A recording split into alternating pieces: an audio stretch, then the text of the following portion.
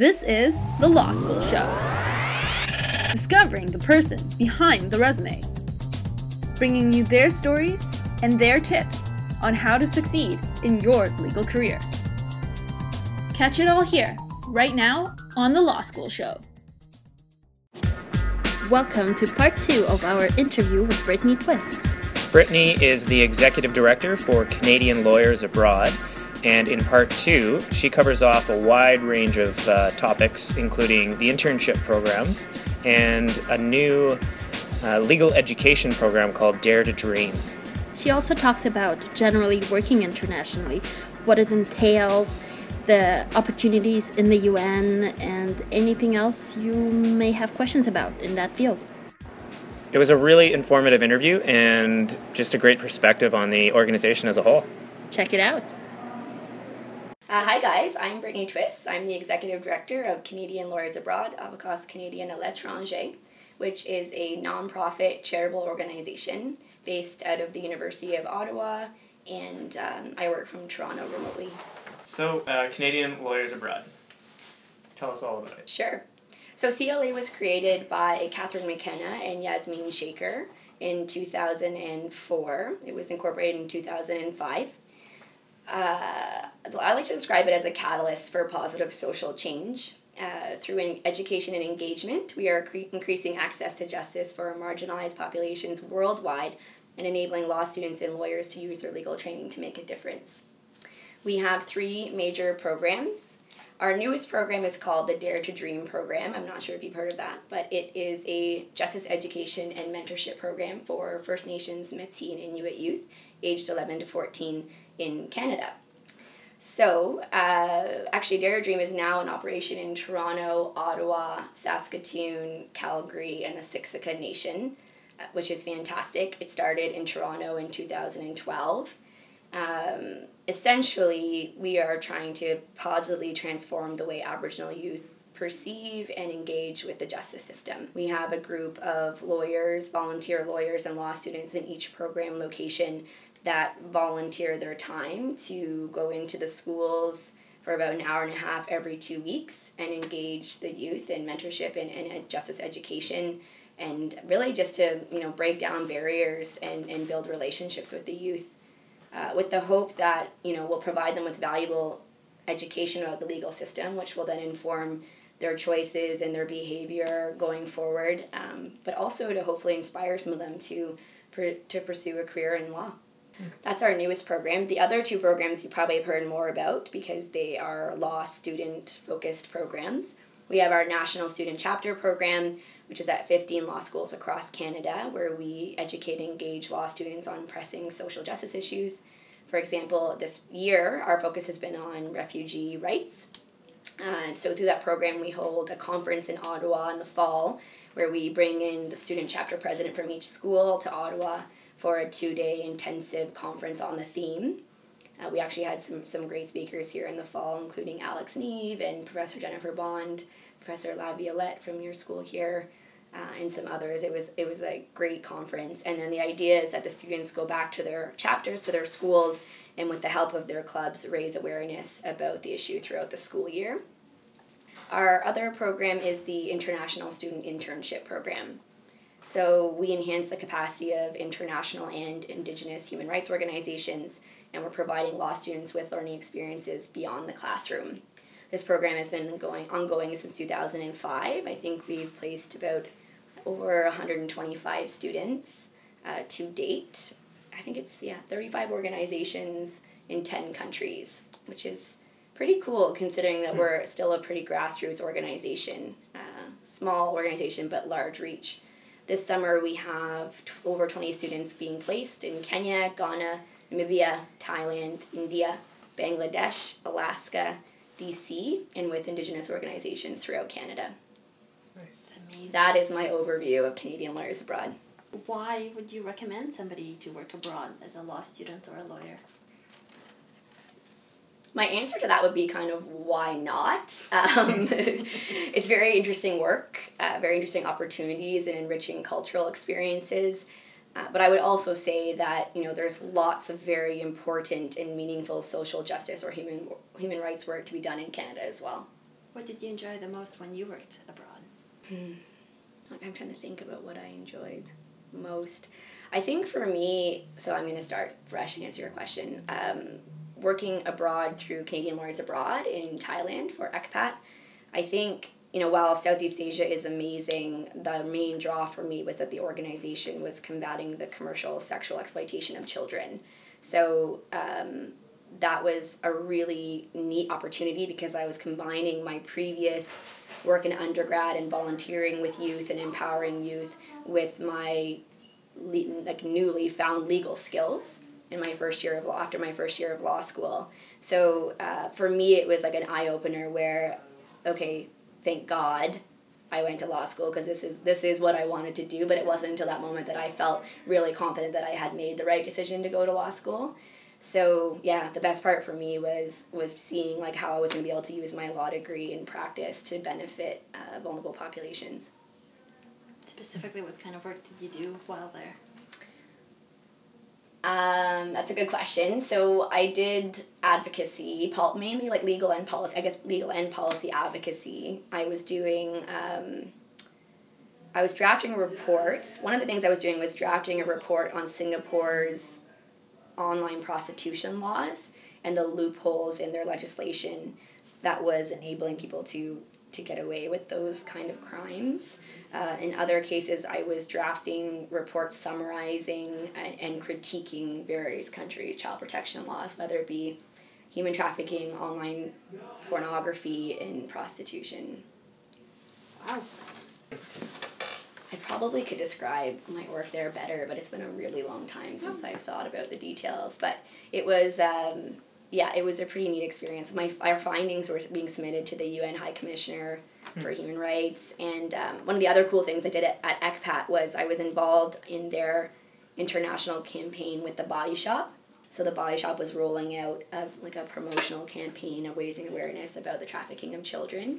And so it was really neat, actually, because I spent my summer on top of my regular work. I had joined this project. I spent my summer doing country reports on their laws in this area. And then when I left ECPAT, for the next 2 years, I could walk into a body shop anywhere in the world and see our work product, which was pretty cool. Working abroad outside of the student context, outside of what CLA does, what's your familiarity, I guess, with Canadian lawyers working abroad in these different arenas, and where do they work, and what fields? Using this international experience, where do they go? I think it's less common that students graduate from school and go straight out to the field than it would be for them to get experience with a local NGO and then potentially move on from there. But what I will say is I think that Canadian law students are viewed as being very competent. So unlike some of the other Commonwealth countries, a law degree is a second degree here, right? So you've done an undergrad at least a couple of years, then gone to law school. It's all very competitive, so I think candidates tend to be, quite impressive. I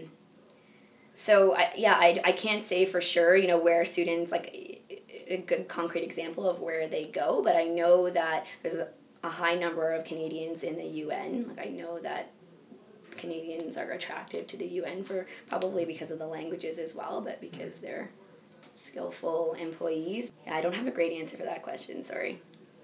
What I've heard actually is the UN is saturated with Canadians. We don't have a JPO program in Canada. The government doesn't support their junior professional officer program, which is the gateway to the UN for most countries. But I think, my guess is because there's so many Canadians are working in the UN already.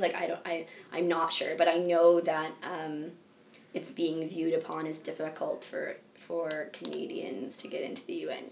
More difficult than it used to be. I wonder how they get in then. A better way for me to answer your question is to talk about, I do have examples of students who went through CLA's internship program and what they've gone on to do, but there is one example of a person named Andrew Harrington who I'm still in contact with, who did a internship with the UNDP in Timor-Leste. And because I think he was, high achieving, really motivated. He did extremely well during his internship, stayed in touch, made tons of contacts while he was there, and when he finished law school, went back. And I think either during the summer, his last summer during law school or after law school, he went back before he even had a job, but thought I know this is where I want to go. traveled back to Timor-Leste, and then worked his contacts until he was able to find, a consultancy position. And he now works for the International Development Law Organization in The Hague. Other examples, some of our students go on to just work at national law firms, not just to work at Canadian national law firms like Gowlings. One of our students is at the Federal Crown Prosecutor in Saskatchewan. One of them is at MAG here in Ottawa. Another student, Miriam, is at she's a criminal justice program officer at the International Center for Transitional Justice in Goma, Democratic Republic of the Congo. So, there are jobs, but I'm not sure. Some of these people, had their internships and then really committed to staying in this international atmosphere. And maybe there's there are some risks with that. For example, going to the location before you even have a job. So chancing that you may or may not get something. Others have found, very meaningful work in Canada. I guess it's what you're reiterating through your examples is that go-getting sort of nature, right? Like that high-achieving, motivated, you will succeed. There are opportunities. Like anything in life, you're going to have to carve your own path, right? And I think that's maybe the message that I got out of that. That the market is not out there for you to just walk into. It almost seems like you have to participate a little bit more in creating your own opportunities. I think that's true. Again, it's like the road less traveled. It's going to be very competitive. The example is the UN. It's extremely competitive to get those kind of jobs. I think, I've heard the numbers are quite high. A job is posted with the UN and they get 5,000 applications, for example. That can be very intimidating. But, I apply or at least I used to apply for jobs all the time. And even during law school, I would apply for things I wasn't qualified for yet. And in the end, I got jobs, but I didn't get every job I applied for. So I would recommend that students just really put themselves out there. And if they are looking for something abroad, one option is to just get yourself to the location that you want to be at, working in, and, start knocking on doors. I think it's a lot easier for people to say no to a cold email than to someone walking into their office and asking for a job. You obviously have to be in a certain kind of position to be able to do that, to just not be working and go travel somewhere. But it's possible. And I've heard there's a rumor that students are being told these days that there's no international law jobs out there. I would say for sure don't listen to that, but be prepared to really work for the job. And again, it's about the long game. Maybe when you graduate, you'll be working at an NGO in Canada, but stay involved with the other organizations that do work abroad, or if you're at a large law firm, really try to edge out time to be volunteering in organizations either CLA or Amnesty International, the CCIJ. Make time for that, because again, you never know in 5 years what kind of positions may open up. From past interns that you've had, program participants, are there any interesting stories that you have that we could share from their experiences? Yeah, there are definitely lots of memorable stories, actually. I think, from our internship experiences, the greatest thing to hear, and this is more in general terms, is that they've just really shaped their career path and that they were life-changing experiences. We do hear that quite often from students who participate in our summer internship program, and that's great.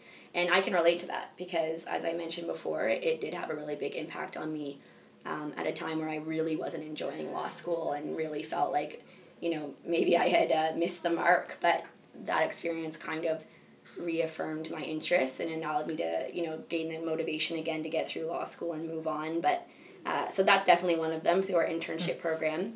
Also through our student chapter program, with the focus this year being on refugee issues. I mentioned the conference that we had in the fall, and we were really lucky to have, standout kind of speakers come to that. But I had students say to me, that they probably never would have been exposed to that area of law had they not come to the conference, and how it really opened their eyes to that, which is really encouraging for me because, maybe these students will go back and they'll go work at national law firms, they'll do whatever, corporate law, family law, whatever it is, but they have at least been exposed to the kind of positive things that they can do in their legal career. And my hope is that, great for them, go work at a big firm, have that lifestyle, that's great, but hopefully they'll find time to stay involved and do something good with their law degree on the side, or something that they find meaningful and that gives back to their community.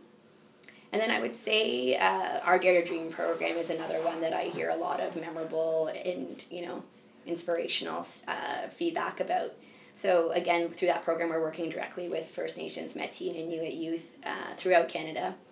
And we're not only providing lawyers and law students with opportunities to use their law degree to, make a positive difference, but we're participating, I think, in a process of reconciliation and bridging the gap between, the legal professional lawyers, law students, or just the justice system in general, which can feel quite alienating, and a subgroup of our, of youth, Aboriginal youth, that I think would really benefit from having a positive experience with the justice system and learning that lawyers are just people too, and that, we want to see them succeed, and we believe that they can become lawyers, and I think that's going to be so important going forward, obviously, in Canada, right? The more we can diversify the bars, the better. Obviously, Dare to Dream is like a big new initiative. Are there any other things you see on the horizon for the organization that? Yeah, there are some exciting things coming for CLA. Actually, it's been a really interesting time for me to join in this role. But my board is fantastic, and there was a recognition when I started that some things need to be shaken up a little bit. So we actually are rebranding our organization, which is a monster of a project. Fortunately, we have a marketing company in Toronto called the Traffic Group that have come on pro bono to help us through that process, which is immensely beneficial to us. So we're rebranding, part of that's going to be strat planning as well, and having a look at our programs and critically assessing our mission and our objectives, and trying to, just consider them and think about if there's ways to improve them, or if because our mandate has changed a little bit since CLA was established, right? I mean, we're called Canadian Lawyers Abroad, and part of what I've talked to you about today is our program in Canada dealing with Aboriginal communities. And so it's just, I think CLA outgrew its name, which is not a horrible problem to have. It's tricky because it's hard when you're accustomed to a certain name. We've been running now for 10 years, but our board, really feels that it's time to adapt and move on. So with the rebranding will come, new websites, new program materials. So all of that is very exciting. But in terms of our programs, there'll be some rejigging, I think, and some rethinking about how certain things are run. But for now, those will be our three major programs, with Dare to Dream continuing to strategically expand throughout Canada. Great. And where can we find more info? Yeah, absolutely. You can find more info on our website, www.cla-ace.ca.